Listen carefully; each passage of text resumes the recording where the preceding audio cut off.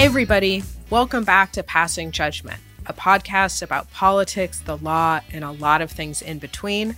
I'm your host, Loyola Law School professor Jessica Levinson, and today I want to talk to you about, I think, the biggest defamation and First Amendment case that we've had in decades. It is set to go to trial on April 17th, and if you've guessed it, maybe you said it's Dominion versus Fox. You are exactly right. We're talking about the $1.6 billion defamation case that was filed by Dominion Voting Systems against Fox News.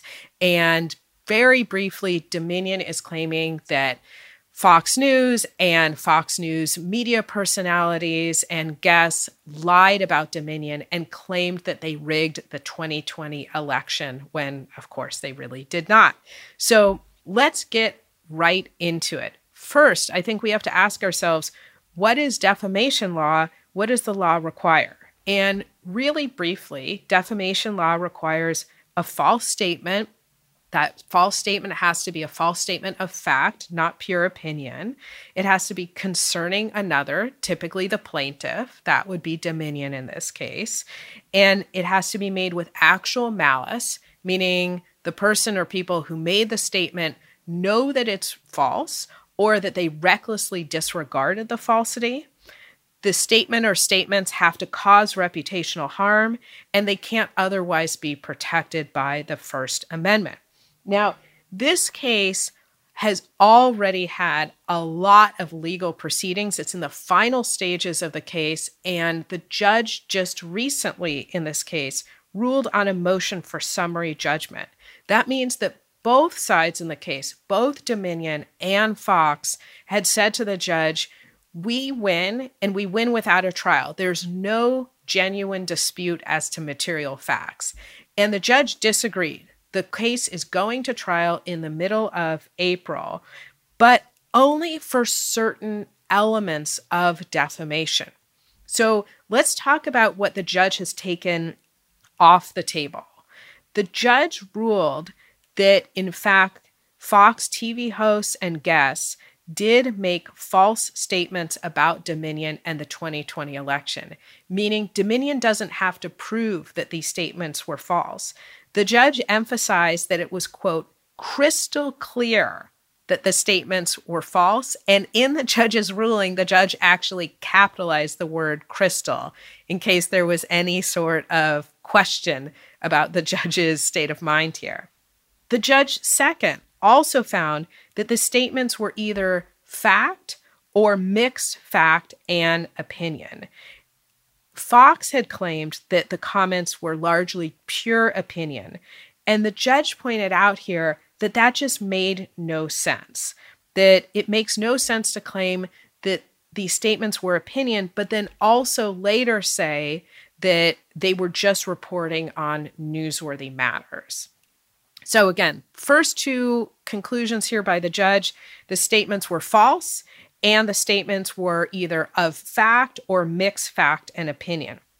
What else did the judge say here? The judge said that Fox could not use something called the neutral reporting privilege because the reporting at issue, the judge concluded, was not made in good faith and was not disinterested.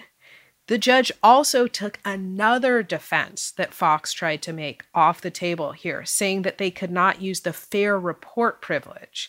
That's a privilege that you would usually be able to use if you were saying, well, I was just reporting on what was stated in a court filing or what was stated in an official proceeding. And what the court here said is that just doesn't make any sense in this case. You can't claim that you were reporting on the court filings made after the 2020 election because it just doesn't make sense in the timeline of the case. So the judge really gutted much of Fox News's First Amendment defenses here. That means our next question has to be, what's left for trial? Well, Dominion still needs to prove that Fox News journalists, as we said, acted with actual malice. And that is a really high bar. Why is that a high bar? It's a high bar because in our country, we're very protective of the First Amendment, of speech, and we want to make sure that if we're going to punish people for their speech, that those statements were made with actual malice. So actual malice is a high standard because it's our way of protecting First Amendment rights. The other thing that's left for the jury here is to consider the extent of Fox Corporation's involvement and whether or not they published the statements here. Now, Fox Corporation is the parent corporation of Fox News. So let's talk a little bit in more detail about which statements are at issue. I said broadly in the beginning, these are about statements that Dominion rigged the 2020 election in favor of President Biden. But let's go into a little bit more detail. The statements include the allegation, which we know is false, that Dominion was connected to Hugo Chavez. Yes, that is the late president of Venezuela. False statements that Dominion paid kickbacks to certain politicians, and false statements that Dominion flipped votes and therefore rigged the 2020 election for President Biden. Now, Dominion here is claiming that the statements accuse them of criminal behavior and have turned them into, quote, one of the most demonized brands in the United States or the world. And that really means here, even if some of the statements were pure opinion, they might not be protected under the First Amendment because of that allegation that we're talking about criminal behavior here. Just a quick reminder, what happened earlier in this case? During the discovery process, meaning during the taking of depositions and the exchange of evidence, it became clear that Fox TV personalities and executives didn't believe the claims by Trump and Trump surrogates that the election was stolen. They said really pejorative things about the former president and those speaking on his behalf, saying that really these claims were lunacy, calling some of his surrogates idiots, and all of it has been pretty embarrassing for Fox News and their TV personalities. Fox's defense, they continue to say, will be a First Amendment defense, that they were reporting on newsworthy matters and newsworthy people. But as we just discussed, the judge has largely gutted that defense. So I think they're really going to have to take on this actual malice standard, and Fox will really just have to claim that they didn't know or recklessly disregard the falsity of the statements.